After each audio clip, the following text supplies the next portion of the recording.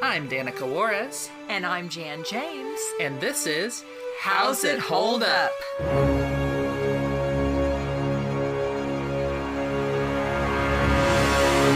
Hi, I'm Danica. And I'm Jan. And I'm Valerie. And today we watched another Pinocchio movie. What? This one was Disney's live-action remake from just last year. It's just called Pinocchio, but it's the 2022 one. Yes, this is the most cheery you have sounded this whole time. It's like, there's like 3 Pinocchio movies that released in 2022, but this is the Disney one. Mom's remarking on my cheerfulness because maybe I was slightly less cheerful while we actually watched it, but... So, who would like to get... It's the same thing. It's the same movie as the original Disney one. We've got a few new characters. There's a few new characters, like Sophia the Seagull, who helps Jiminy get to Pinocchio, and also... from point A to B. And then just, like, fulfills the Blue Fairy's purpose of telling people where to go later in the movie. And she helps them get around some. And then, what is her name? Fabiana? Yeah, something? Fabiana, who works for Stromboli, and she hurt her leg at some point, and she has... does other parts of the Blue Fairy's role. Yeah, and but she's also there and has her own little puppet that's in the I've Got No Strings performance, and she tries to help Pinocchio and fails, and then has a whole plot that happens off screen, apparently, that we find out when we see her later. So yeah, so she's a puppet. She's a puppeteer, and there's right. Yeah, she's a puppeteer who works for Stromboli. I think that's it for like the new characters. And outside of a couple of bit roles, there's a guy who goes to Geppetto's to ask for his clocks, and there's the schoolmaster. Who you briefly see. There. Yeah, like bit characters. But those are the Sophia and Fabiana are the 2 new, like, relatively significant characters. Everyone else is who they were in the original to various degrees. Some of them changed a little bit, and some of them basically entirely new characters like the coachman, but otherwise performing similar roles. What did we think of this movie? Well, I'll start, Go for it. guess. I would say at this point, I'm not going to recommend, but I want to say that it'll be interesting with our discussion, but now, okay, again, as we said, the story is the same, except the ending is different. So there are story elements and characterizations of characters that I like better in some respects. I also would say overall the story, because it was so obvious, and we'll talk about it in writing, and I don't think it was written well. In that sense, it was boring, but visually it held my attention. Now, not always because of good visuals, but visually it did hold my attention. And what do you, not like ranking, but like I want us to also think about this in terms of not just being a remake of Disney's, but also kind of how it compares to the other 2 Pinocchios we've watched so far. Yeah, I don't know. Is there anything just off the top of your head here at the top about it compared to those that you found interesting? Story much more lacking because, again, it was just too predictable and it was too spelled out. The ending I found interesting and I liked. And again, there were some characterizations. I don't know if you want me to mention them now, but for example, we can wait, but characterizations that I liked better. Now, not 100% because they're still, I mean, obviously the perfect scenario would be if I could combine. I'm interested to see our last Pinocchio that we watched. Yes. Because I wish there were some elements that I could combine from all of them. Sure, yeah. To make the best Pinocchio. Bring that dog Yes. into all of them from the Russian one. But even with characterization of all even the main characters, with Geppetto, with Pinocchio, with, Jiminy Cricket, I wish that there were some combinations I could make with all the ones we've seen. Yeah, and even as I'm thinking about it more, I'm finding stuff that I wasn't happy with. But yeah, it was heavy-handed. They added stuff that I don't think actually added to the film. It just made it longer. compared to the original, I liked the succinctness of the original Disney one better. Yeah, I didn't enjoy it that much. I got a lot of notes. I'm happy to talk about it. At this point, would you recommend it? Oh, no, I wouldn't recommend it. No, I wouldn't recommend this to my worst enemy. I'm going to try to sound chipper and reasonable as talking about this, but I absolutely loathe this. This is, I think, my least favorite of the remakes I've watched so far. Interesting. I absolutely hate it. And I'd much rather watch that Russian one that we didn't like too much, like 5 times before watching this again. Would you rather watch Dumbo than this? The live-action Dumbo? Yeah, the live-action remake. I think I'd rather die if that's my choice. If my choice is Aladdin. If my choice is like, you gotta watch, I would rather watch Aladdin. Okay. Yeah. I would rather watch live-action Aladdin than this. If someone comes up and they're like, hey, I'm going to kill you unless you watch either the live-action Pinocchio remake or the Dumbo remake, I'm like, pull the trigger, man. I can't do it again. In all actuality, I probably would watch the Dumbo one because then I could just fall asleep. As opposed to this one? No, I don't. I think this one is the horror of it wouldn't let me sleep. I'd just be constantly getting so mad. Anyways. But yeah, you got super mad with the Aladdin one. What's the difference there? Like Will Smith he's kind of fun.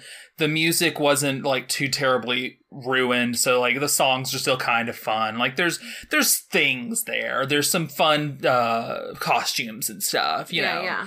Yeah. Here there's nothing. Okay. Here it's all bad. And I guess we'll have to see by the time I get to the end, because I recall with Dumbo saying that it might be a greater sin to be boring than to be bad, and we'll have to see how I feel about that once we get to the end here. We're going to discuss and we're going to see. So, no, I don't recommend it. Let's get specific. I want to mention that this film received generally negative reviews from critics who found it lacked the charm of the 1940 film and criticized the writing and deviations, though the visuals and some of the actors' performances received praise. I couldn't tell you who, because this doesn't tell me, and I certainly can't intuit on my own who in the world they thought was actually good in this movie. But maybe you guys know and can tell me. Let's talk about the story of the character. Your distaste is a bit heavy-handed. I'm gonna try to bring it back a little bit. Let's talk about the story of the characters. I liked the depiction of Pinocchio. Now, I feel like it was a little bit too good the whole time, but I still liked it. And what I mean by that is I like that, first of all, he was very little boyish to me. And I like that he really did seem to care about Geppetto. That was believable to me. And I also like how he treated Jiminy Cricket the whole time. And also, again, I like how he treated Geppetto, meaning referencing him and wanting to get back to him and wanting to do what was right for Geppetto. I like how he treated the other people. I also liked his innocence and the realism of him not being trusting after him having negative experiences, which I feel like is the most realistic out of some of the depictions that we've seen. It's kind of like, because in that sense, there was growth because, and I like how it didn't have to be spelled out to me, but that, he was more distrusting of humans and that he just felt like Geppetto was the only one that he could really trust. I like how he stayed trusting of Jiminy Cricket. I also really liked Jiminy Cricket's character, and I really liked Jiminy Cricket's taking his job seriously. And also I liked how he guided him. I feel like there were some parts of the writing that was just really poorly done, but then there was other parts of the writing and his dialogue that guided Pinocchio that I felt like was realistic, and I liked the exchange between them. On a more minor note with Jiminy, how did you feel about his narrator meta humor at the top of the film? And also that other time later in the film where he talked directly to us? I felt like that was unnecessary, and I didn't like that. I feel that way about a majority of the jokes in this movie, that they were unnecessary and I didn't like them. Yeah. Here's the thing. I feel like the writing, the only justification that I can have is if your audience is my grandson who's 3.5, like the 3 to 6 year old or 3 to 7 year old market, and that's the only one you're marketing this to, okay, maybe. Other than that, anyone over those ages, it was just really poorly written as far as just spelling things out, repeating them. Really and it's like, assuming ignorance and an inability to follow basic plot structures from the audience. Yeah. Really kind of condescending towards the audience constantly and at all times. Yeah, not just plot, but like the framing and stuff, like not being able to get inference from things in the scene. Right. And again, repeating. So again, if literally they repeat a lot of things. And if you literally want your 3 to 6 year olds to watch this on their own without any guidance from you to discuss, maybe. Frankly, I think your 3 to 6 year old deserves better. Yeah, I'm not saying that, but they explain Pinocchio's name in this movie. Twice. Multiple times. The Blue Fairy also brings it up. Yeah, that's the second time. Oh, that was the second time. Twice they explain Pinocchio because he's made of pine. You need to rein it in. I can't. You need to rein it in. They explain it twice. I think that was maybe 2 times too many times to explain a thing that I didn't need to know. How'd you guys feel about Tom Hanks in general? Yeah. For Tom Hanks. For Geppetto. Yeah, okay. So really for Geppetto, it felt like, he was in this film more. They were trying to characterize him more. They didn't do a good job. I think compared to the Italian one, they did a good job integrating him into the film and showing his journey. Yeah, and like showing him searching for Pinocchio and stuff. Right. And not just searching, but what he went through searching. Yeah. And like, not necessarily how that affected him, but like him feeling like he was in places and like, not like affecting things, but like, you cared.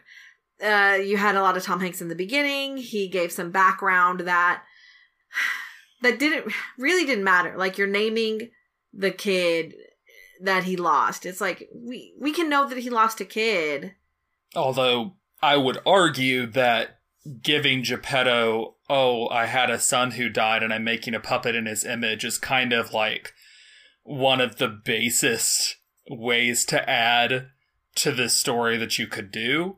It's not inherently bad, but it doesn't feel like they do a lot with that grief to make having that plot point an important part of the film and the film's themes. Yeah. Mm-hmm. Well, and also he had lost a wife, right. and they bring that in with these weird clocks that he has. He's just kind of this happy, loopy man, and we don't really get moments of feeling like he's really like sad and lonely or anything. And like the themes of the film don't dovetail into it, so it just feels like sad backstory for the sake of attempting to make a character feel more deep, but not really doing the work to make that really feel like it's actually informing the character. Yeah. Yeah. Along those lines, I feel like they tried to have the dialogue, which was not well written, make all the connections and make the journey of these characters instead of having them actually do actions and letting us infer and letting us, the audience, make that decision and that connection and that, empathy. They just tried to say it with words to us. And the beginning of the film is just like, there's something really kind of excruciating about spending such a long period of time with a live action man just like interacting with CG animals and talking out loud to himself that wasn't so painful when watching it all animated. Yeah. Like it's just like this man in this room just like prattling on. And I think that's, outside of even talking about how I feel Tom Hanks himself did with that feels just like kind of a tough thing to make that interesting in general. Yeah, it went on way too long. And also all of the clocks and the things that spent way too much time on these clocks I'll wait for talking about the design, but I feel like they spent too much time there in Geppetto's house. Too much time with the clocks, with, even showing the clocks, with him again talking, with him kind of talking a song, with him even getting into bed, with him going to sleep and us hearing him snore, with the blue. I mean, there was just too much time there. If they had shaved at least 15 to 30 minutes, at least 15 to 25 minutes off of this, they could have taken. I don't think that's probably too long. No, not from that scene. I mean, from the whole movie. Oh, 100%. Of the whole movie. 100%. And I was just going to say a good 5 to 8 to maybe even 10 minutes from this beginning part could have been shaved off. I think it just kind of all goes back to what Valerie's talking about like the succinctness of the original was not a priority here. It's all kind of about bloat. And in a way that is just really not generally that interesting. What do you guys think the implication is of the blue laser beam hitting the picture of his dead son and then bouncing off I didn't like into Pinocchio? I didn't like it at all.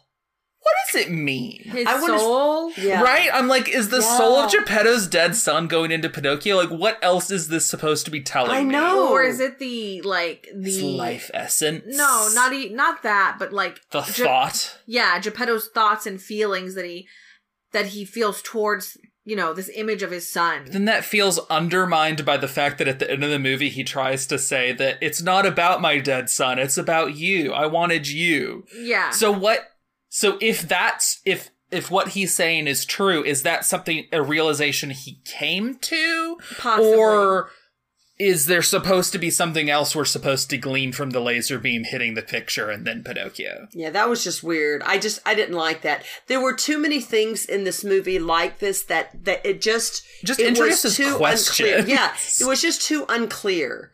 Here's another thing that introduced a question. Pinocchio kept repeating things, which I think he did in the original movie briefly with Jiminy Cricket, is that Jiminy talked to him and he repeated back a sentence or two. But in this one, he keeps doing it, and he keeps doing it when the Blue Fairy starts talking to him too. And then she says, "Oh, I know what the problem is," and taps his head, and then he stops. What does this mean? She's just fixing up the magic. So he was just broken before, what? The initial spell wasn't either quite done or She also seemed surprised that he wasn't real. Oh, yeah, I don't know. So, no, maybe there's, some overarching magical entity. Yeah, was it not her that shot the blue laser beam and she's working for, Fairy Co? Yeah, and yeah. It's coming she's down. Assigned. It's too many. I don't need all these questions. Yeah, and she's following up on an initial wish request. So weird. Yeah. Checking to see everything's all right. Oh, we messed it up a little bit. And none of that is something I had to think about in the original, because she just appeared in the room and you waved her wand and made him real. And that's all you really need. Yeah. It's an odd choice. I did like the Blue Fairy reading Jiminy to filth, though. Wait, what? Just kind of telling Jiminy, oh, you look like a vagabond. Yeah, just how what's going on. Yeah, just reading him to filth. It was good. Yeah. Oh, okay. There really is just so much unnecessary talking in the Blue Fairy scene, though. It's so much longer than it needs to be or has any right to be. Yeah, I didn't like the thing that they had with the rhyme in the beginning. Felt like that should have gone on longer, but it didn't. So then it made the rhyming in the beginning really weird, and the rhyming with Geppetto's talk song, and then the Blue Fairy herself was there were instances where she was speaking in rhyme. Yeah. And then she's the one that sings the When You Wish Upon a Star song. Maybe the rhyming thing is fine. company policy. Yeah. I don't know. The Blue Fairy scene introduces way too many questions with its whole setup.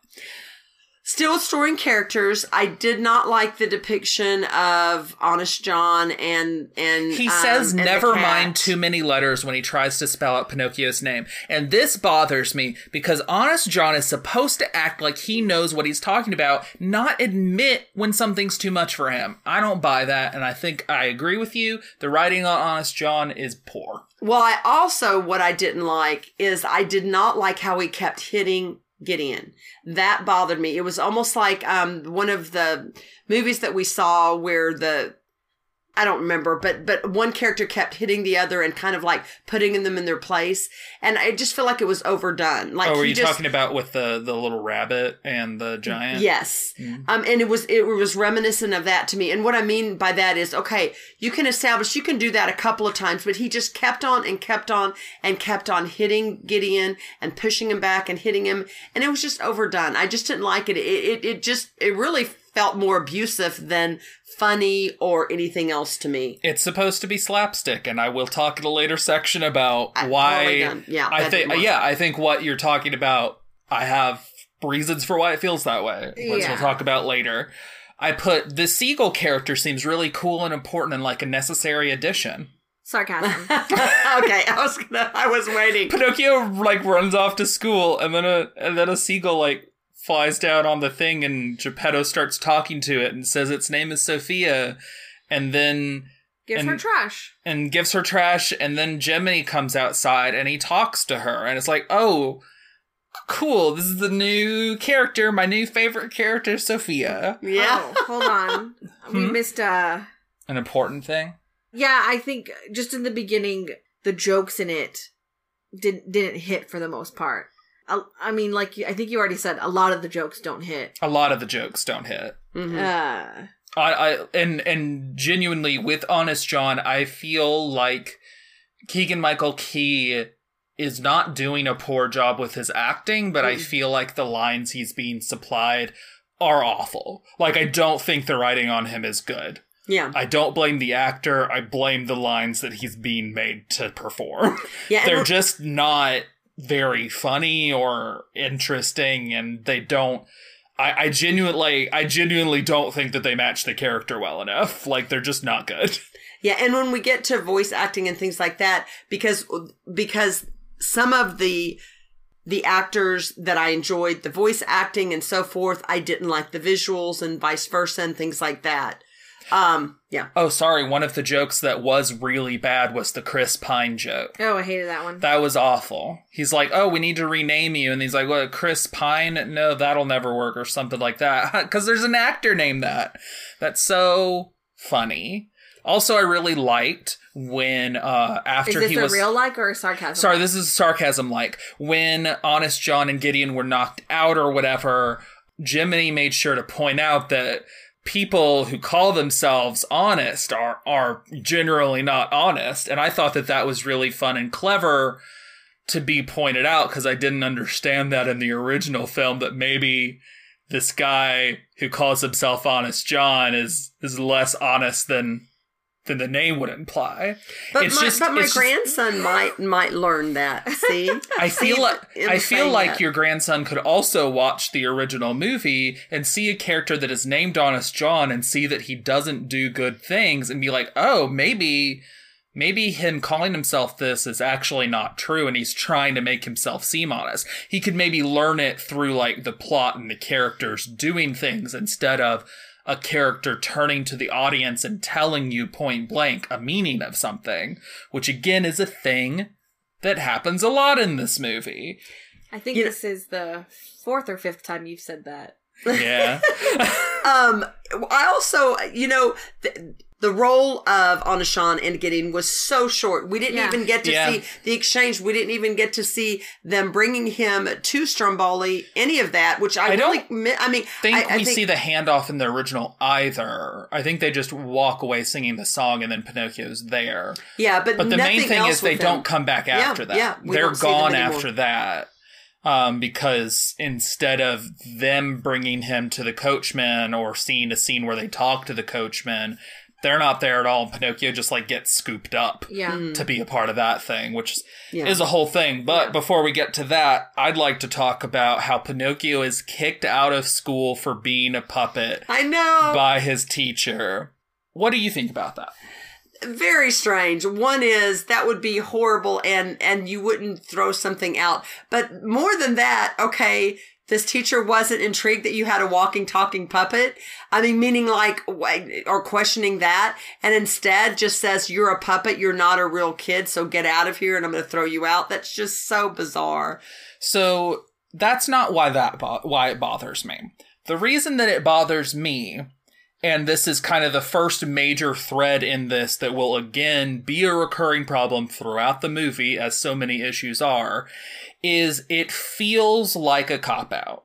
It feels like instead of letting Pinocchio make wrong choices, we're maneuvering him into a position where he has almost no choice but to do it. He's maneuvered into a position where he's literally kicked out of school after Jiminy said you should listen to your school teacher, and his school teacher says that he belongs in a puppet show. Then Honest John and Gideon come back and convince him some more, and Jiminy is trapped in a thing and Pinocchio can't hear him. And it's like, yeah, with all of that stacked against him, I guess a good, honest little boy like him might make a bad decision.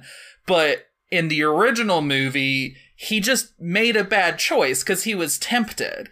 And the issue is that this keeps happening, and it makes stuff like later when he's in a cage and we go through, of course, the lying scene, and he's like, oh, I really wanted to go to school. His nose starts growing, and it's like, well, by all accounts, it seemed like you did. Like, you kept telling Honest John and Gideon that you want to go to school.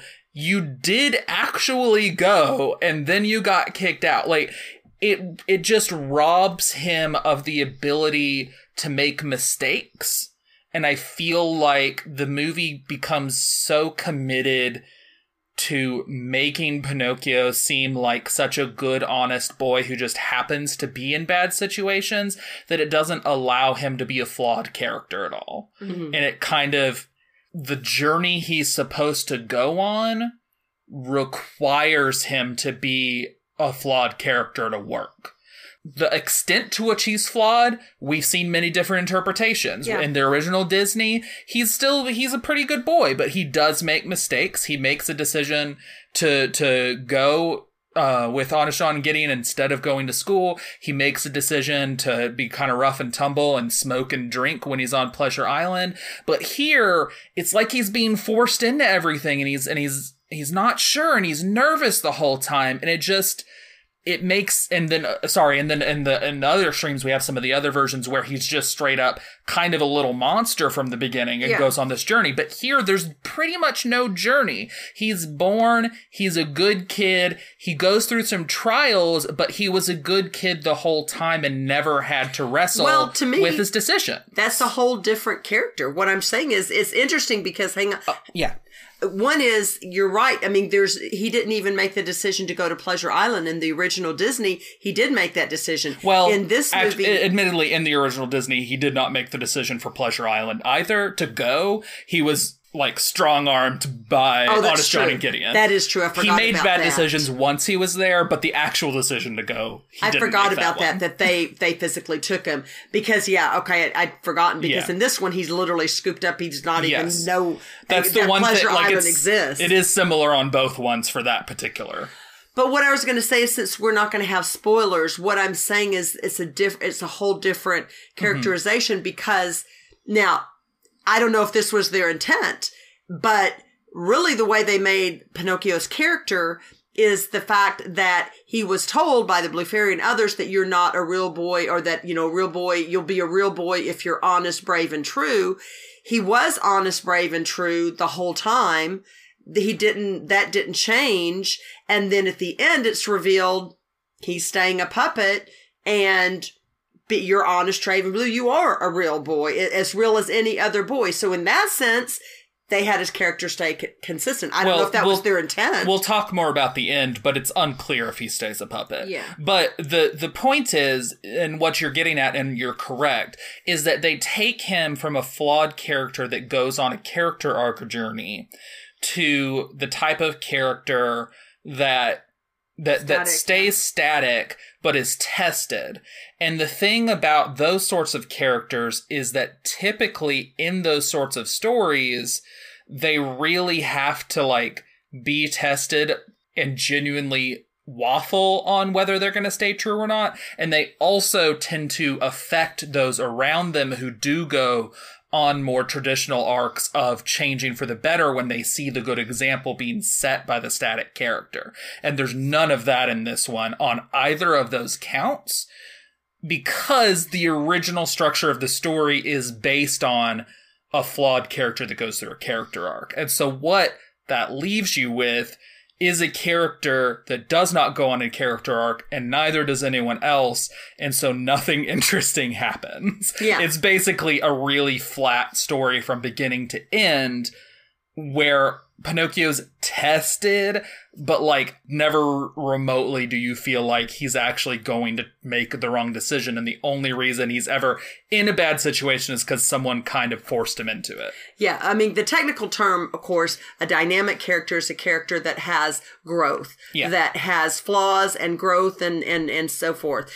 Static characters remain the same. You actually had Jiminy Cricket and Pinocchio being static characters. Yeah. The whole way through. Which doesn't work when the structure of the story is intended for a dynamic character. Exactly. Yeah. And then one, like, the concrete examples being when Pinocchio suffers consequences to actions that he doesn't actually take. The growing of the nose, like you said, at least on one of those things that he says, seems true. Yeah. Turning into a donkey at Pleasure Island when he barely partook of any it's bad really action. like why and he actively seemed concerned and worried and unsure. Maybe so he drinks some root beer, which is a whole different thing. It was given to him. He didn't even steal it or anything. So so yeah, like it. I think what you said, a static character in a storyline where he's supposed to be flawed, it doesn't mesh. It makes... Yeah, you have to fundamentally change the story if you're going to change the type of character. And they don't, because they're beholden to the original, because the whole point of this is to be beholden to the original.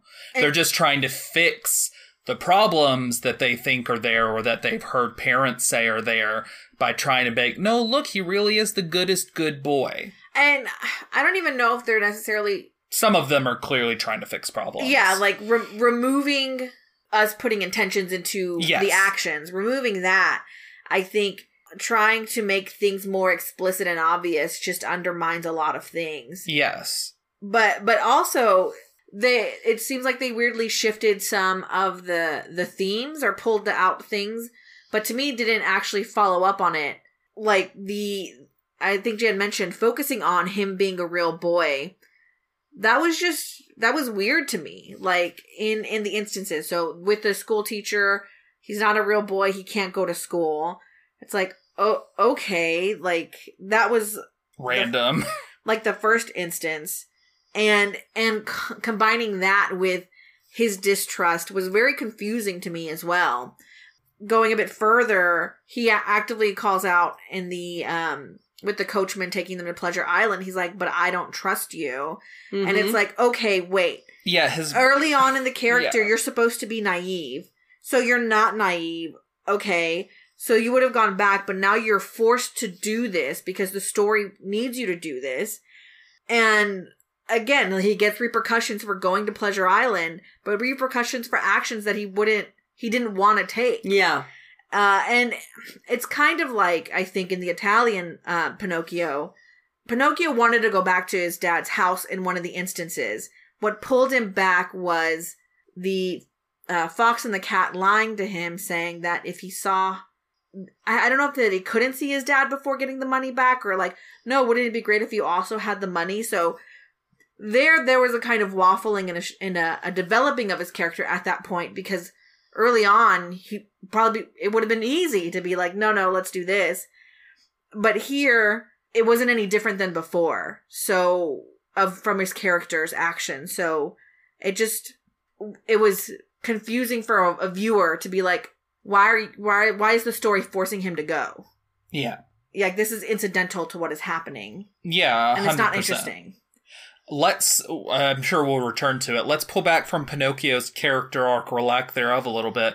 Talk about some of the other characters, such as Fabiana seems really cool and important and like a necessary addition.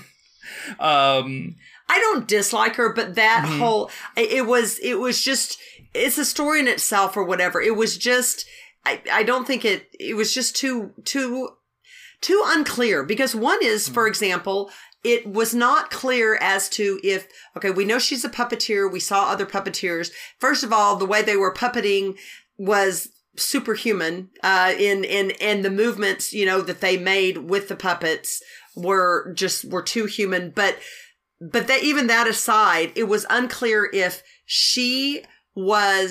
her marionette that she primarily puppeted was its own entity, and then she just helped puppet it. It felt like maybe Pinocchio was crushing on the puppet at one point, which is weird. I don't know what was happening. You know, or it could, you know, but yeah, was the puppet alive? Yeah, because the thing is, because even, for example, when and then, you know, this whole storyline about how they get Stromboli put in jail, and then they start their own company, and then they want Pinocchio to come with them. Just real quick, early on, she talks to Pinocchio about how they don't like Stromboli either, and they plan to, like, take his money and start their own troupe at some point. Well, get back their money. Get back their money, because he's, like, taking it from them, and start their own thing at some point. And so then much later, after Pleasure Island and stuff, she happens to go by where Pinocchio is and talks to him, and is basically like, oh yeah, we got Stromboli thrown in jail and now we own the cart and stuff. And it's like, quick cut to Stromboli going, like, being thrown into jail. Exactly. Yeah. And then what I'm saying is then why it was then doubly like, wait a minute, are they two different entities? Because at the beginning or throughout the movie, it was possible that you're like, well, maybe she's a ventriloquist as well as a puppeteer. It seemed to be the insinuation because her mouth was doing moved. But then at the very end, when she's on the pier and they're walking off and wishing Pinocchio well, they say goodbye at the same time. So she's a really either talented ventriloquist because her marionette and their voices were speaking at the same time. So that, you know, again, it's just unclear if they're two different entities. And she also talks about in her song about being a puppet, part puppet herself or something. And she's maybe that's supposed to be a metaphor about her leg. I don't know. She also moved puppet-like, or like the way her dancing and the way she could hold seemed inhuman to some extent. I think that was with the aid of her ability, like her mobility device. Yeah. She had a thing on her leg and she could lock it in place. Oh, okay. Got it. And so she could balance on that leg, or at least keep that leg in that position. I mean, she would be balancing the rest, I would think. But that's why she could stay in that position, because her device helped her lock into it. My main issue with her can be summed up by the fact that she could be completely removed from the movie and nothing would change. Which, oddly, could not be said about Sophia the Seagull. They do take pains to make Sophia the Seagull important to the plot in a way that they do not do for Fabiana. And I thought they were going to at first. I thought that she was actually legitimately going to help Pinocchio get out of the cage, but no, she's not able to do that.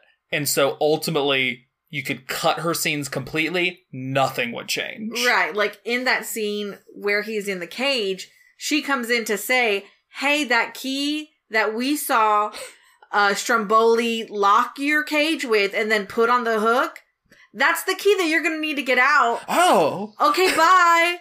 and then she doesn't do anything else. Like, I think that's literally the function of her. And it's like, that wasn't needed if you had any trust in your audience. We could see that that's the key that he needed. Right. But yeah, otherwise, that was my question, is what was she there for? Even thematically, what is... Yeah. Well, okay. So thematically, I think that leads into the trusting of humans and puppets. But, sure. But that, again, that was so... That wasn't... I don't think it completed with any satisfaction. Yeah. So it's just pieces here and there that are like, where is this going? And so, yeah... Pinocchio was like, I don't trust you, you're a human early on, or maybe not as directly, not at like the coachman, but still like, I'm not sure. And she pulls out her puppet, her marionette. And so Pinocchio talks to the marionette and, you know, assumes that she is like him. So while Fabiana's speaking through her and puppeteering her, Pinocchio trusts her. So is it, like, what is it trying to say there? I guess because it ultimately doesn't seem to, like, enhance his trust in any meaningful way, because trust is never really that important a component to his story. Right. It never goes with, like, oh, no, like, I'm the magic puppet. She's not a magic one. You're the one that I trust because you're speaking for her. It doesn't connect that way. Yeah. If the puppet is magic as well, like, what does that say for her being still on strings? Unless they're friends and either, like, mother-daughter, sister, whatever relationship that would be. We don't get a hint to that, so there's no...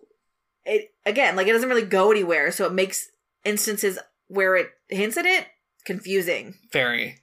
I don't want to spend too much time on it, but Stromboli's depiction here is pretty much purely clownish with no menace whatsoever, and he kind of just literally throws Pinocchio in a cage for no real reason. Like, after he does it, he kind of explains, like, I don't want you to get away, but the thing is that, like, there wasn't a scene where he and Pinocchio were chatting, and Pinocchio's like, well, I'm gonna go back to my father. And then he's like, no, you're not. Like, wait, that's not here. Wait, what did Pinocchio, what would he say? Well, I'm gonna go back to my father.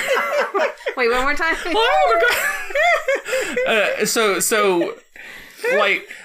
Obviously, we talked about the original Stromboli and the issues with, like, how his depiction is kind of racist.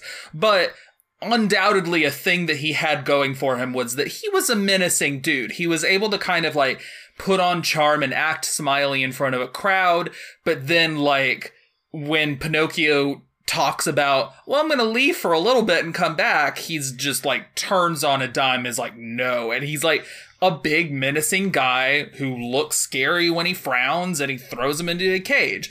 Here, he's just kind of portrayed as a buffoon, and he just kind of throws Pinocchio in a cage because he's mean out of nowhere. Like, there's not... And he's clumsy, and he also seems possibly drunk. I don't... Their depictions... Yeah. Just like, for example, I don't know, when I say drunk, and I'm kind of jumping, but just weird choice for characterizations. Again, did not like Stromboli. The things that they come up with, and I know you can go back to it, but for example, the coachman, whose voice I really liked and singing voice I liked, we can talk later about that, but I almost want to say it was a Jack Sparrow kind of character, where that was the vibe they gave and the way kind of he moved and acted. So are they just trying to get everything Disney into this movie? I don't know. I don't feel like it was like a purposeful trying to be Jack Sparrow specifically, but I do feel like it was a performance kind of influenced by Johnny Depp's kind of weirder stuff like Jack Sparrow or... But that was the vibe. Yeah, just some and of his almost kind of weird... similar looks. Not majorly, but kind of, yeah. Yeah. And then back to the Stromboli thing. You asked about the scene. I think that he couldn't find Pinocchio in the room where he left him. Which is much weaker. Yes, agreed. It's like, oh, you're not exactly in the room where I thought you would be, so I'm mad and I'm throwing you in a cage. It's a little less than, like, this guy who's like, yeah, it's all good. And then it's like, oh, well, I'm going to go home for a little bit. And he's like, oh, you're not getting out of my clutches. Yeah, no. but I think, like, you could still... If you do a bit of work, I get it. It's like... I shouldn't have to do a bit of work. Well, so then they'll repeat to you like 3 times. Yeah, then they will. Anyway, no, but it's like, okay, my thing is puppets. I've got the money that controls my puppeteers, and my puppets themselves are on strings. I have them. Oh, you don't need money and can move? I can see that of like, oh, I gotta nip this in the bud right now. I guess, but I think... I don't need it be belabored into me with him, like, stating a bunch of stuff, but just... Sure. He just kind of comes into the scene suddenly and is yelling and throws him into a cage.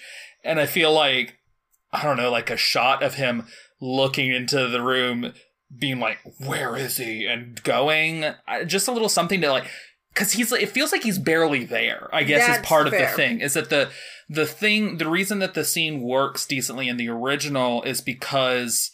we get to have this scene where he and Pinocchio are sitting here having a ha-ha, like we're having a nice time, and then it turns. Yeah. And whereas here, he's just not there until he's there and he's mad. Right. So there's not a turn, and there's just nothing building up to it. He's just suddenly there. Right. Well, I mean, Fabiana's taking up some of that, right? Exactly. Like, that's the nice part, and he's the turn, but he's not turning. He's just a mean character. Right. Which is... less interesting than the character that, like, can put on a nice face to others, but is actually, like, an evil man who is, like, as soon as you threaten the thing that's making him money is like, oh no, we're tamping down on this. Like, that's slightly more interesting than a guy who's just kind of a cartoonish buffoon and villain the whole time. Yeah, and I think the Stromboli's character is something that represents something that is one of the problems of the film.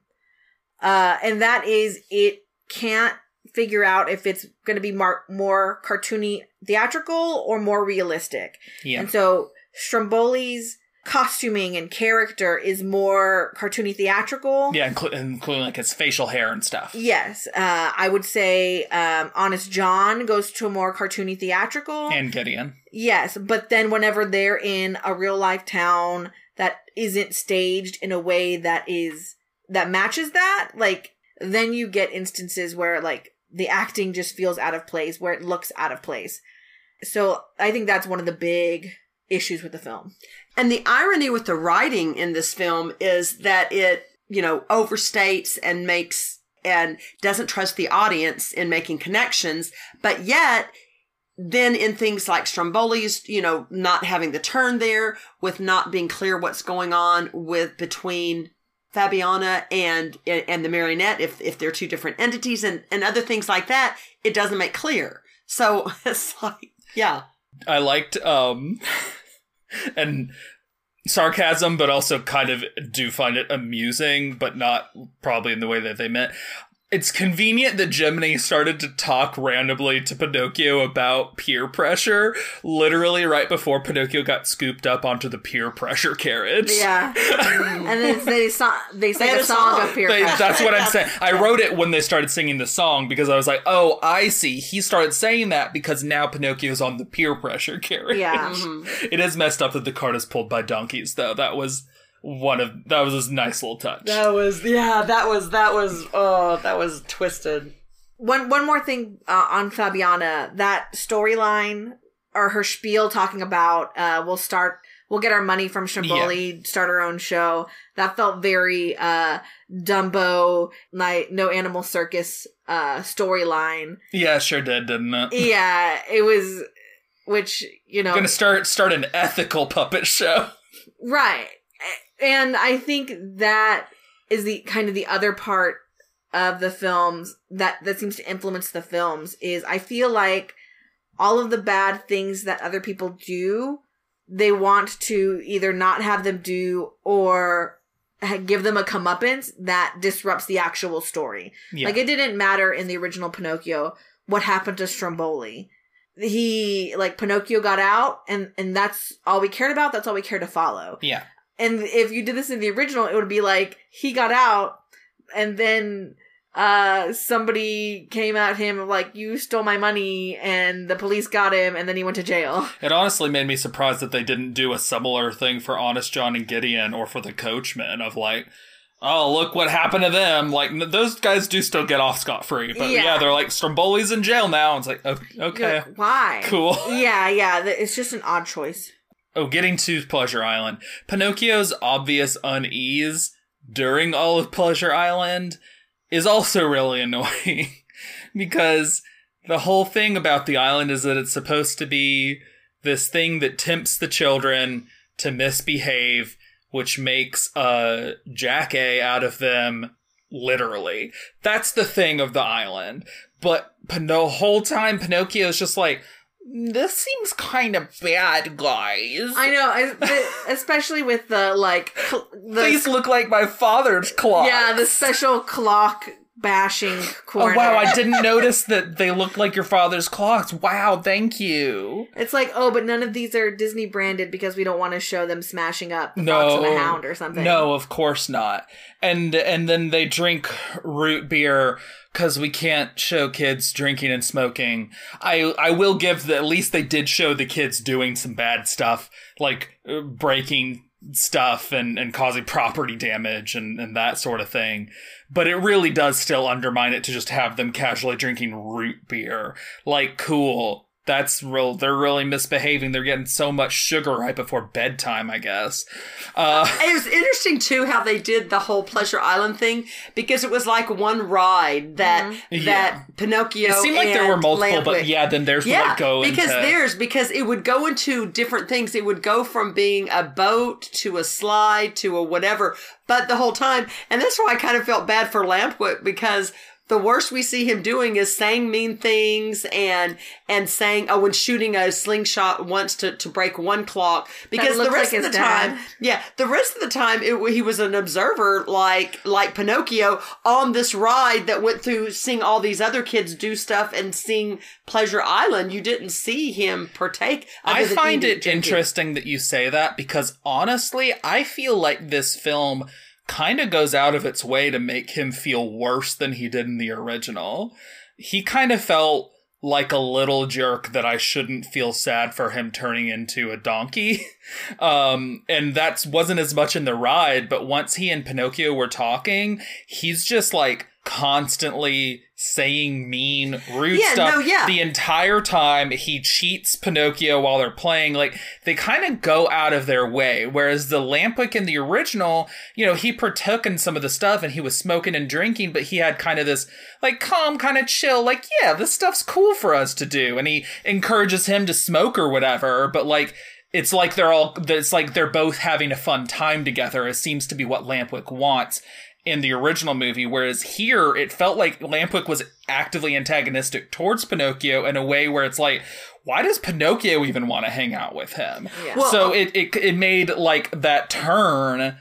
Even it's their insistence on making Pinocchio look like such a good boy, and then Lampwick seeming like such a bad boy, like it makes them turning into donkeys feel like it doesn't mean anything, because I don't feel that bad for Lampwick. His actual transformation is honestly kind of just more funny than it is scary. He just has a donkey head suddenly for a while, and then I'm like, why is Pinocchio even transforming? Is it just a matter of being here long enough? Because he didn't do anything bad. I know. Well, what I was going to say though with Lampwick, what's confusing to me is it, okay, what is it that turns you? What makes you bad? Is it, is it how you act and what you say, or is it what you do? And my point being is you don't see Lampwick doing anything bad as far as like physically like tearing stuff, other than the one slingshot to the clock. Off screen, he apparently cheats Pinocchio. Maybe that counts. But then you hear him saying a lot of mean things.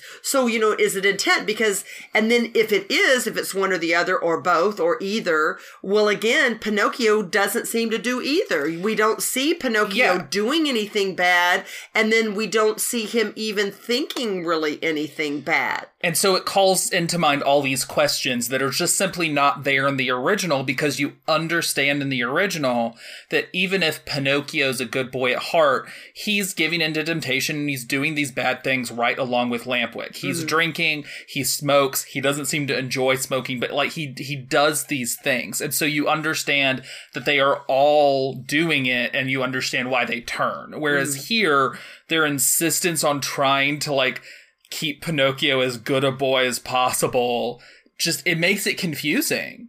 It really genuinely does. Also, at one point, Jiminy says, "Oh, brother, it's like I've dropped into HE double hockey sticks," which was a choice. And also another choice is that there are shadow monsters on Pleasure Island now. Yeah, and again, that's why this world, this movie, so what's that then, because they brought in the supernatural element, that there's these supernatural entities, that again, that makes me go question, is the marionette her own entity? They were just like guys with clown masks on in their original, right? Like, it was just some dudes. Oh yeah, why is it smoke monster? Right, but like it felt like the implication in the original Disney one was that the guy was the devil, right? So maybe it's playing on that. And I just thought the original movie doesn't necessarily feel like it definitely wants you to think that, but I think that's an easy thing to read into it. Whereas here...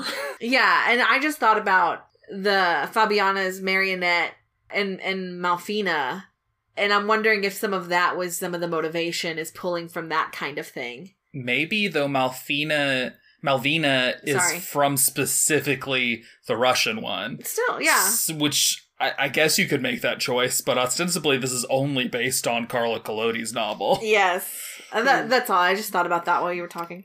But yeah, the Coachmen, they go for a super different take. In the original movie, he's just like this white-haired guy who's kind of a little bit sleazy, but also has a very creepy smile and mostly like kind of stays... He doesn't really interact with the children that much. Like, he drives them there, he opens the door for them and lets them in, but he doesn't really, like, seem to do anything to actively try to tempt them himself. They just decided they wanted to go. Presumably him or someone said something to some of these kids at some point about what Pleasure Island is, but we don't really see it. Whereas here, he's, like, fully, like, actively trying to tempt them and stuff. He sings a song, does a little dance. Well, so he paid Honest John and Gideon, right? Yes, in the original movie, he paid Honest John and Gideon. And so that's... I think he's taking on that role of whatever they did, and also this quote-unquote collection process. Yeah, did he pay them to get Pinocchio or just like to get kids to come? Get kids. Yeah. To get That's kids. right. So yeah, it's an off-screen thing that happens, and we've already seen how Honest John and Gideon work, so it's easy to imagine them promoting this to people, and then they drag Pinocchio specifically. Especially just to kids who either are street urchins or just...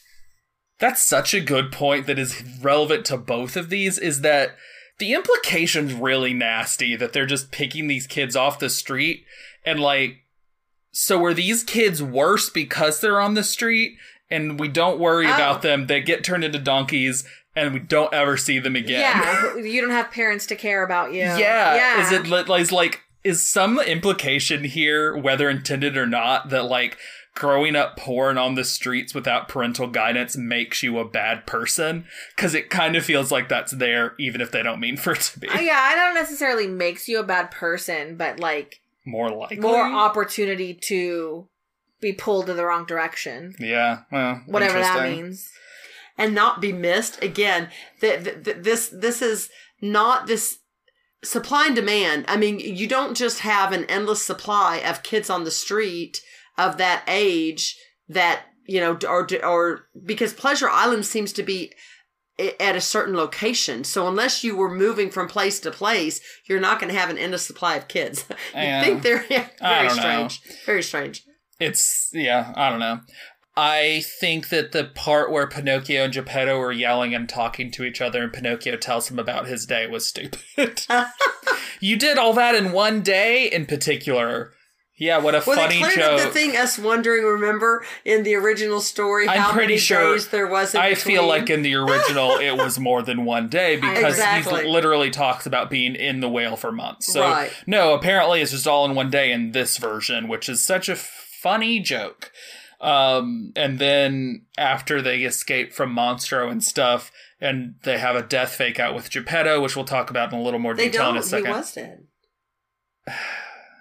Yes, they, instead of, in the original movie, the way that they had it was that it seemed like Pinocchio was dead, and Geppetto brings him home, and he comes back to life and turns into a real boy because he proved himself.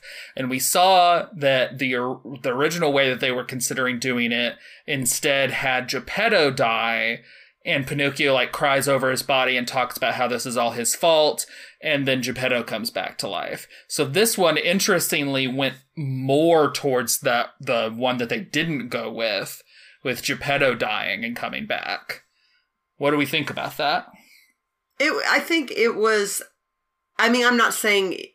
For this movie, I mean, I'm glad they did something different. I liked it better in the context of this movie. Because it didn't really make... Well, in fact, they did a couple of fake outs, because when they first showed Pinocchio, he was face down just like in the original movie. Yeah, but then I thought he was going to be dead, but then he moved. So that was an actual fake out for him being dead. And then yeah, with Geppetto being dead. And then And Pinocchio, like, cries a tear on him and that puts magic in and he comes back to life. And then they do an Inception thing with the end where it's like, oh... did Pinocchio become a flesh and blood boy or no? There's some stories that say he did. I don't know. And they're in silhouette as they leave, as Jiminy says this to us. And that was honestly the most interesting thing the movie did. because, wow, okay, yeah, you could deviate from the end a little bit there and be like, did he become real or not? I mean, that is legitimately the most interesting part. Like, that's like, oh, good question. Did he need to at that point? It makes me feel like they didn't want to choose an actor for Pinocchio. So they just were like, and maybe he did, maybe he didn't. Magic. Well, it seemed like his physical form might have slightly been going more boy as he got farther away, too. I'm not sure. Well, I will also say something. Given the fact that they have the weird blue fairy stream going from his dead son's picture into Pinocchio, I think they played it safe, because if Pinocchio had would he become his son? That's kind of creepy. Now you've brought back a dead kid to life. So, you know what I mean? I just, and yeah, so I think I liked this ending for the way they did this story, this version, whatever of it. All right, let's talk some about like direction and actors, some if we want, about the specific stuff this movie did with CGI and its directing choices and all that. Yeah, so CG overall, I didn't think it was that great. I didn't like seeing scenes where it was just CG characters. Agreed. A lot of the times when the human actors were interacting with CG, it felt weird. A lot of Geppetto carrying Pinocchio was awkward, where he was holding him and he would kind of shake weird. Yeah. Like when they had Figaro be a CG cat the whole time. Yeah. Maybe because they didn't want to pay animal handlers. I don't know what the rationale of that was. It was funny when Lampwick was feeling his donkey ears, and they had to move the donkey ears as he moved his hand because, he's a kid, grabbing at nothing. And another one that I didn't think was that great was Pinocchio and the other marionette, Fabiana's marionette, dancing. It felt, I think I have it like weightless, like it didn't feel good. Yeah, and I want to talk a little about Honest John and Gideon and why their stuff fell so flat for you to the point where it felt like abusive. It's because it's hyper-realistic CG characters made to do slapstick. And that doesn't work very well. Like, they're literally doing, like, slapstick routines and acting silly, except they're hyper-realistic CG characters. And that just doesn't work. Like, the reason that like, you can get away with a pretty big dose of violence in, say, Looney Tunes or even the original Disney Pinocchio, is because the characters are cartoons and they morph and they squish in ways where, like, it's like, oh, they feel pain, but, like, they're fine. Like, they kind of do the same mallet thing here where Honest John gets knocked out. But in the original Disney, he gets hit so hard with the mallet that his hat covers his whole face in a way that can't realistically happen because he's a cartoon. And here, it's just like he's just hitting Gideon the whole time, and Gideon's like probably making some faces and stuff, but like it's like a real dude hitting a real dude, except they have a fox head and a cat head. Yeah. It feels different. Like it doesn't feel funny in the same way. Yeah, it's just, I think there's a thing that Chuck Jones said, like, about, I think the Wile E. Coyote in particular, one of the fundamental things about how they handle the violence against him is that he wants it to always feel like the character is inconvenienced and humiliated, but not genuinely hurt in a way that matters. And I think that's how a lot of cartoon violence happens. Like, in the original Pinocchio, Honest John is humiliated and inconvenienced by having the hat take over his whole head and trying to get it out. But we don't believe that he has a concussion. We don't believe that he's genuinely hurt in a way that matters because he's a cartoon character. And they try to do some of that same stuff here, and it doesn't work. And then it works even less when they kind of try to have some of that same sensibility with actual live action characters like Stromboli, or to an extent the Coachman, that kind of just took all of the main villains and made them silly in this one instead of just having Honest John and Gideon be the silly ones. It's just, it doesn't work unless you're kind of having that be the whole vibe of the movie. Like, you can get away with live action actors acting cartoonish if that's the vibe your whole thing is going for. But that's not what this is doing, you know? And so it just feels weird because it feels muddled, and the comedy just can't, the slapstick comedy can't work in the same way. Obviously, slapstick comedy can work in live action. The Three Stooges exist, whether or not you enjoy their comedy. But they do that within a world where it's set up for that to happen, whereas this is a world that tries to seem hyper-realistic until it doesn't. It just doesn't work very well. There's also a quick, scary CGI chase scene with the shadow monsters chasing Pinocchio and Jiminy off a cliff, which I guess maybe was the reason they wanted the CGI monsters. I don't know why. I don't know what's up with that. Yeah, I mean, transitioning him actually getting thrown out into the water, underwater. Yeah. I don't know if they wanted a different sort of direness to the film, I guess. But yeah, I mean, with that whole ending, it was too action oriented. I think that also kind of undermined the emotion that you would want to have in a film like this. Yeah.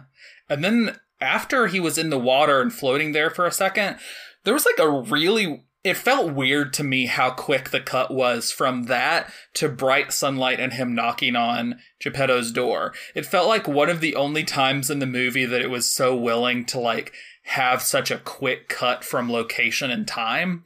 Because like we had to excruciatingly see him escape Pleasure Island and get there. We have to excruciatingly see him cross the water to get to Geppetto later. And they don't cut to them being back in their home at the end. Their whole ending scene happens where they wash up on the shore and then they walk away. Like, there's kind of this attention to detail of like how characters get from place to place that seems unnecessary, but is there for most of the time, but then isn't all of a sudden for this one really sharp cut. Yeah. I don't know. It was weird to me. No, I just realized too is it absolutely doesn't track and doesn't make sense because they get scooped up to go to Pleasure Island clearly at night. Right. And then it's daytime, and then Geppetto says this happened all in one day. It didn't happen. I mean, maybe they're still in the morning before he went to school. Yeah. I don't know. Yeah. Yeah. Sorry. One of my notes was Geppetto killed Pinocchio, lol, which is just where he like tossed the anchor out and it hit Pinocchio on the head and smashed him into the water. That got a laugh out of me, I'll admit. It felt to me like there was a lot of shots throughout this movie that felt like it was intended to be a 3D movie seen in theaters. Did anybody else feel that? Like there was a lot of stuff where it felt like stuff was pushed into the screen in a way that was like would be in a 3D film. You know what I'm saying? I didn't catch that feeling. I felt it a couple of times. I will say also, I think it was especially bad with Honest John and Gideon. The shadows of the real life scenes and settings would obscure the characters. Like, yeah. I don't know if I really got a good look at Gideon because he was in shadows most of the time. I know, right? And as you said earlier, Gideon was done dirty by the film. He didn't do anything. No, you didn't really get a sense of like his willingness to commit violence, Other than he had all those mallets. Right, he has the mallets and he knocks them both out, but that's the first indication of him wanting to commit violence. Yeah. And I just like, they did my boy dirty. The cartooniness of him opening the jacket and the mallets are just bigger than the jacket that he has on. And he pulls out the big one and it like drops like it's really heavy and it's like you were just carrying that on you. Yeah. And like that would be funny if it was a cartoon. Right. Just can't decide. I really dislike the look of Gideon and Honest John because when they would smile and talk, it's like a dog. You know how sometimes dogs will smile at you and it's really creepy, like a real dog. And the teeth is that's what it was. It was just it's like a fox snarling at a boy. I just did not like it. Which I think is partially on purpose, but it's just such a weird look, especially when you're trying to be so cartoony with them. Yeah. And then I did not like the design of Monstro with the weird tentacle things. And then when they escape from Monstro, like, Pinocchio literally makes a comment about him being a sea monster instead of a whale. And I'm like, okay, I don't know why that was a thing we needed to do, but okay. Yeah, did the original animators from the film be like, this is supposed to be a monster, not a whale? And then it's like, don't worry, guys, we got you. We're going to add some tentacles. Pinocchio's going to tell them it's a sea monster. It's supposed to be a dogfish if you're going to be true to the source material. Anyways, it's weird. The shot composition of the Monstro chasing them in the water scene was super boring. It was just the same, like, couple of shots back and forth multiple times. It barely felt like they were making headway towards getting to the cave. It felt like it was elongated to try to attempt to make it seem more dire, but it actually had the opposite effect of making it seem like it was very slow moving.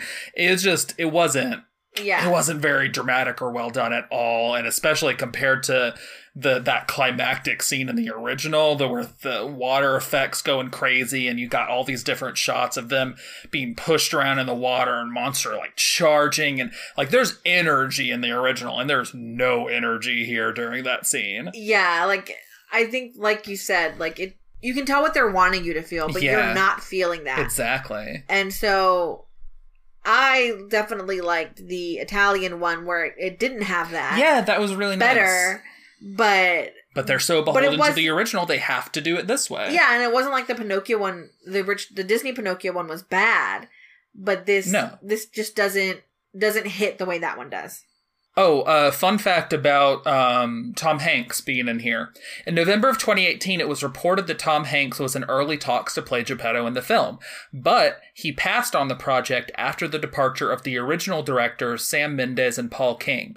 In August 2020, Hanks rejoined the project after reportedly reaching out to director Robert Zemeckis for the role. The actor and director have previously worked together on the films Forrest Gump, Castaway, and Polar Express. So, yeah, he decided to come back because it was a director that he liked again. Speaking of, I will say that the on Pleasure Island, whenever they're doing the kind of boat ride situation, they hit Candy Mountain, and like that's whenever it hit me that this feels like the kind of self-indulgent train scenes of Polar Express, and I don't mean that in a good way.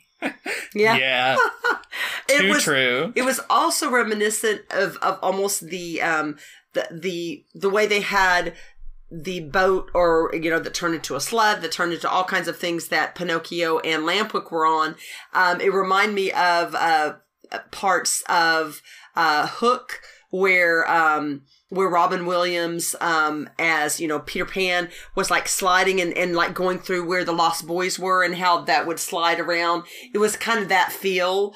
But again, it was interesting. I mean, it was kind of neat, but it felt like the whole thing was Pinocchio and Lampwick were on a ride through Pleasure Island, and no one else. They don't really. I mean, I think they showed maybe some kids on the boat behind them, but for the most part, there's not that many people. It's not like it would have. What would have made more sense? Yeah. Well, but it would have made more sense if everyone got on the boats and then people were getting out. Sure, but I get you don't need to make perfect sense all the time. Yeah. I think that's fine.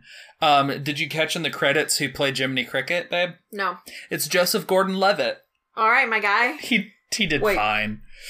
He's in 10 Things I Hate About You, Inception. He's, well, visually, I really liked his little outfit. I didn't like his face so much. The other thing that I didn't like about the CG, I did not like, like on the marionettes and stuff, why they didn't have just static eyes. If these were supposed to be wooden puppets, why they had the eyes that just opened and closed and just looked so real.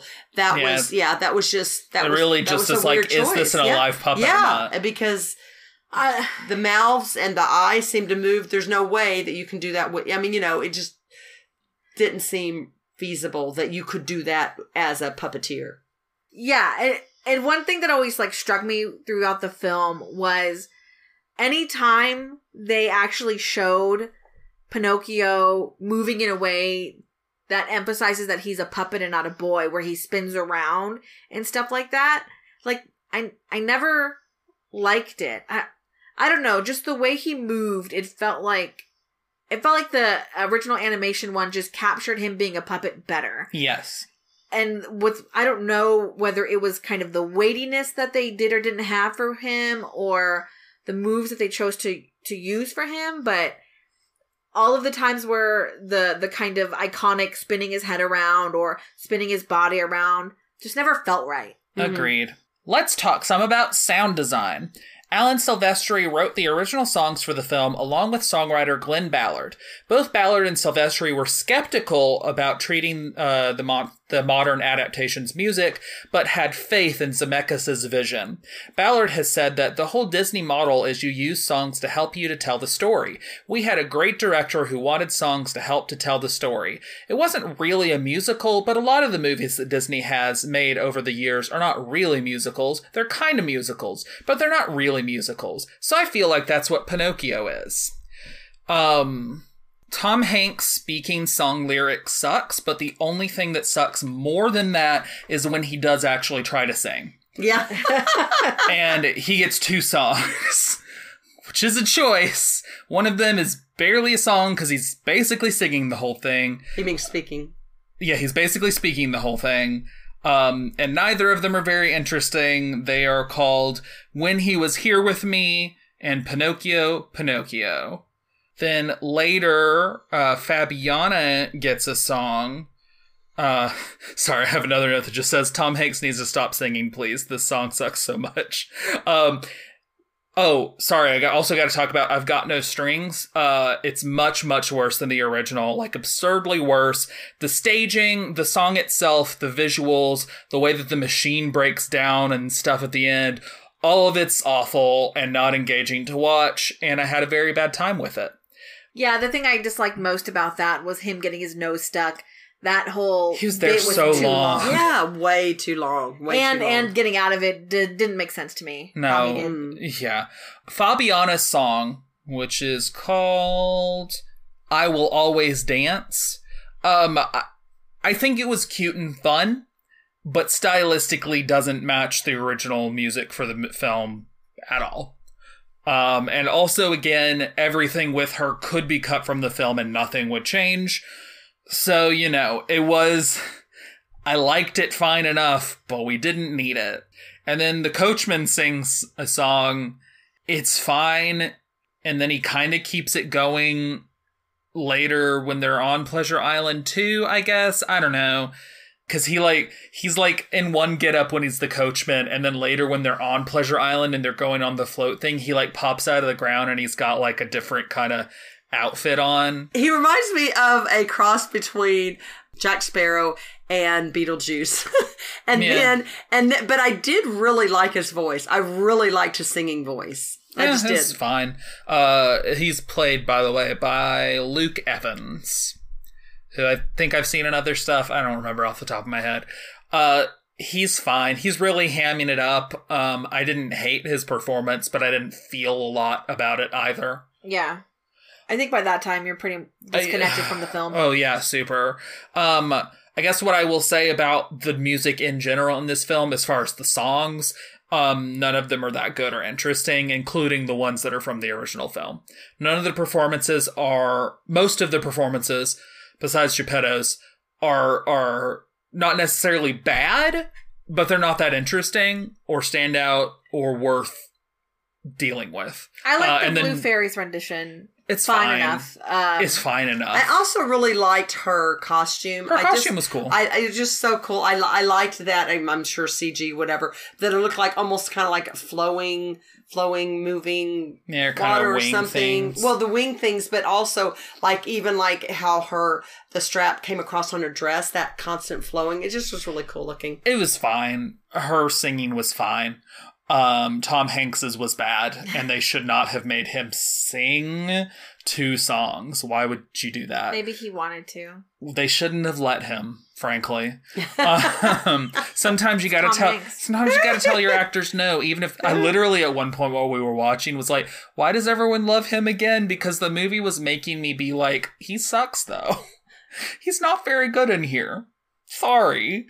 Let's go on to the part that our podcast is named after. How's it hold up? So we didn't actually speak about this within the directing section, but I think it is appropriate here to say that the clock references to Disney properties. Immediately doesn't hold up well. Yeah. I think the way that it is, if they were more incidental, fine.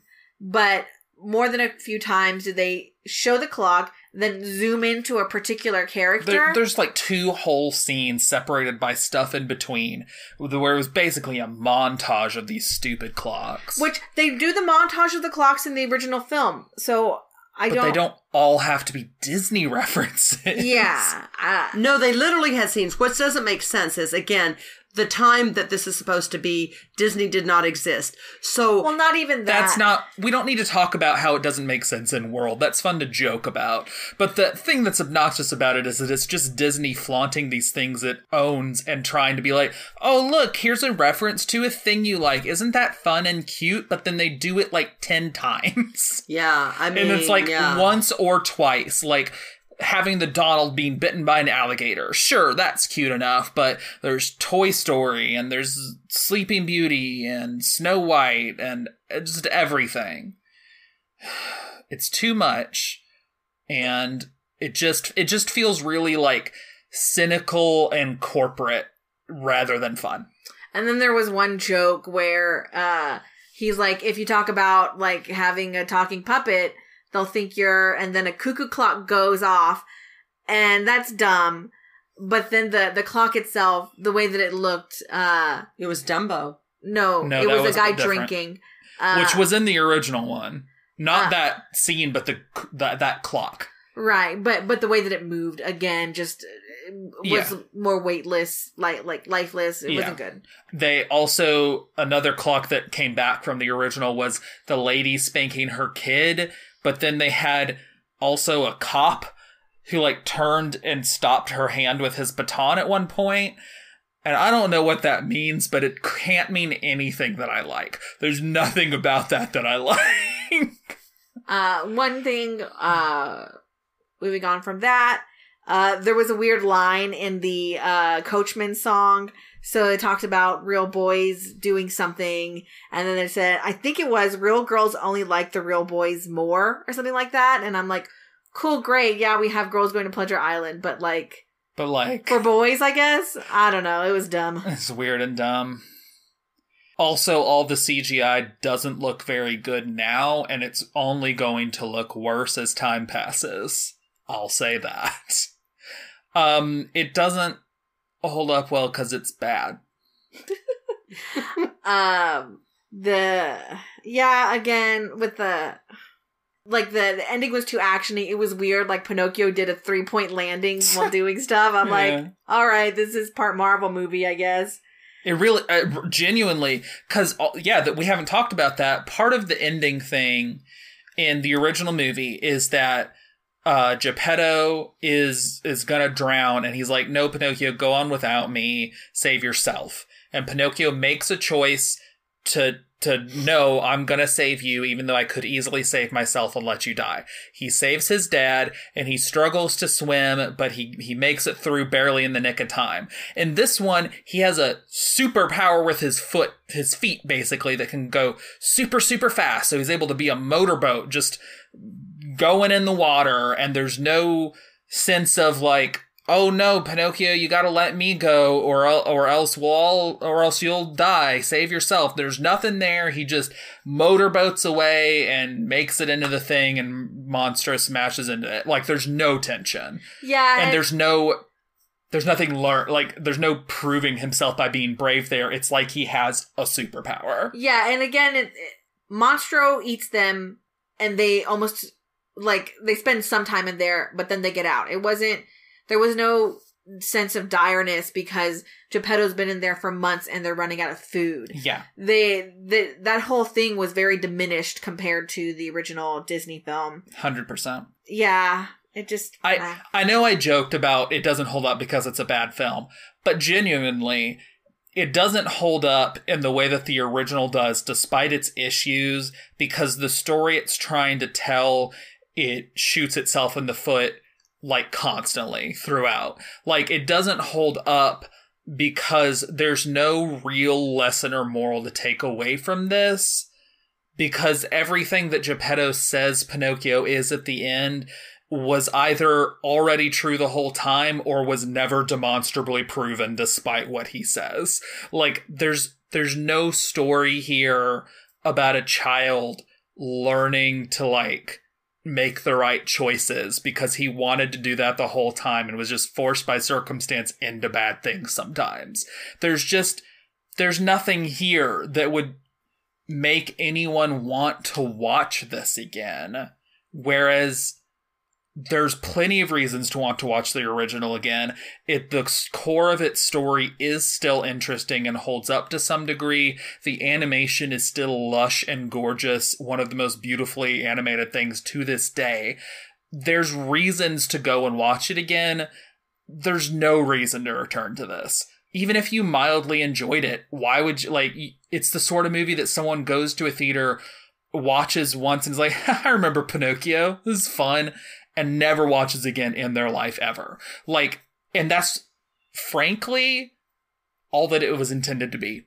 Like, frankly, that is what this movie was meant to be from the get-go, is a way for them to extend their copyright and to remind people of a franchise that they own before Guillermo del Toro comes out and makes a new Pinocchio thing. They had to get their Pinocchio thing in first to make sure you remember theirs, and they don't care if you watch it again. Yeah, I mean, given the fact that this is a Disney remake, it doesn't hold up against the original, bottom line. Yeah. The original, which, again, I didn't even remember, liking at all. I thought I really disliked. But the original has so many positives, and this doesn't hold up against it. Let's go on to our favorites and least favorites. What was your least favorite scene in the movie?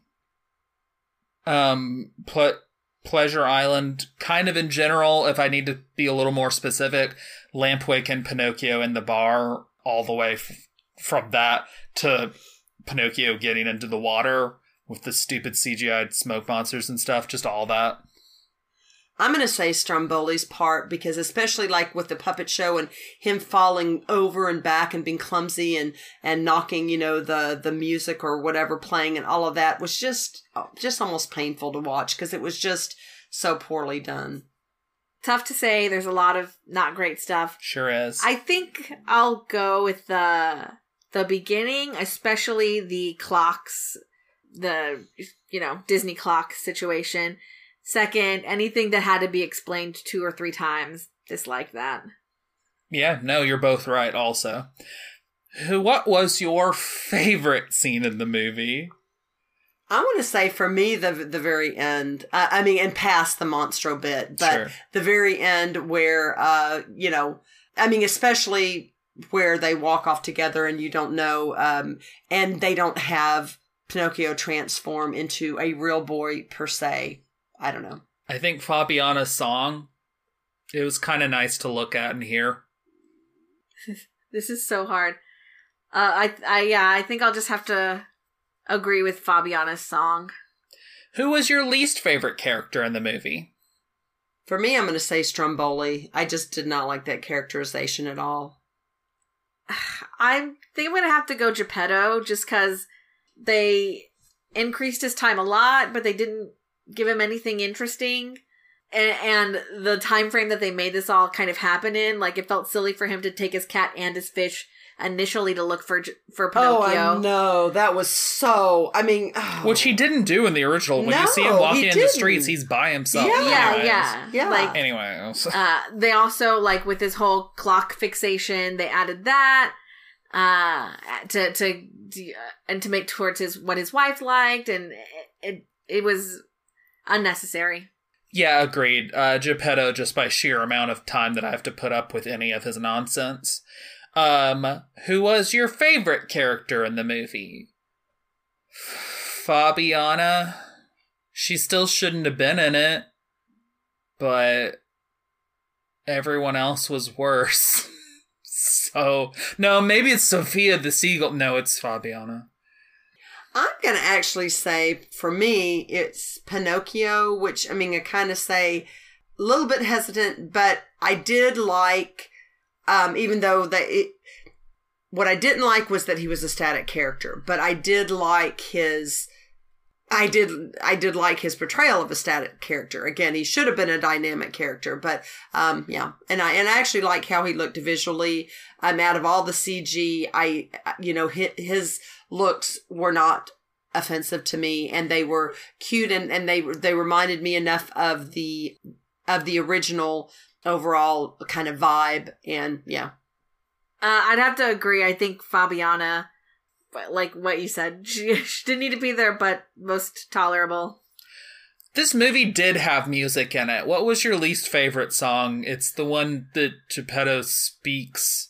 That's not really a song. I second that. I dislike that one, but I also... Or maybe is it the one that he does sing and very badly? I also dislike the Coachman song.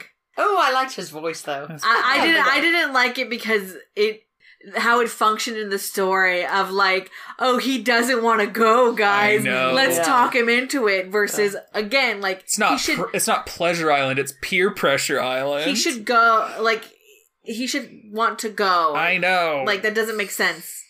So that's why. Did you notice that Give a Little Whistle wasn't in here? Yeah. Yeah, they cut that one to make room for classics like Pinocchio. What was your favorite song? It's I Will Always Dance. It didn't need to be in the movie, though. But, like, it's fun. It didn't match the style of anything else. But, like, it was fun, I guess. I think When You Wish Upon a Star was fine. We'll put that up there. Actually, I'm just going to go with what I really feel. I like the Coachman song the best. I didn't like the content of the vibe, but again, I just really liked his voice, and I feel like it overall sounded one of the best. Well, I say that. I don't know. I just really liked his voice and the whole kind of vibe of it. Tim Curry deserves better than to be in this movie. Let's go on to our overall consensus and what we would rate it. I agree. Yeah, no, not great. Not sure if it's least favorite of live action remakes. I have to think about it. Not great. Undermined lots of things from the original film. I don't think it added anything good at all. So I will give it a 0.75. I think I'm going to say, I want to say 0.99. No, I think I'm going to say a 1. And the only reason that I slightly like it more than the Dumbo remake, which is not saying much at all, is because my interest was held visually at times, again, for better or for worse. Whereas for the Dumbo, I remember liking anything about it. Like I was just like, oh my gosh. So, and then I wouldn't recommend this. I'm not going to make a decision about if it's better to be bored or angry. It's 0.75. It's also trash. Yeah. Dumbo remake and Pinocchio remake are both garbage. Would you say you're bemused? No, I wouldn't. I'm bemused. No, I'm not even bemused. Why would someone make this? I understand the cynical corporate reasons why this exists. It's bad. I don't recommend it. It's garbage. Thank you all very much for listening. Thanks. She doesn't have an opinion at all, does she? Yeah, and I would love for you to join me, you all, on any Wednesday at 7 p.m. Central Time. I am playing Star Wars, The Old Republic, Knights of the Fallen Empire, and I am having so much fun because now I'm actually switching to my Jedi Guardian, and yeah, so come join me as I continue with Chapter 3. And join me on Nana Critter, NANACRITTER. Next time, we will finish our Pinocchio Palooza. Last one. And should hopefully be significantly better than this. It'll be Guillermo del Toro's Pinocchio. Really looking forward to checking that out. Join us then. Bye. Bye. Love y'all. Bye. This has been How's It Hold Up with Danica Juarez and Jan James. You can find our podcast on Twitter at How's It Hold Up Pod. That's with each word capitalized and no apostrophe. Also, if you'd like to support us, we have a Patreon. You can find us at patreon.com/user?u=2790566. Every little bit helps, and even with a minimum pledge, you get access to things you won't hear in our main podcast feed. Check it out for more info. The 2 pieces of music used in this episode were created by Kevin MacLeod.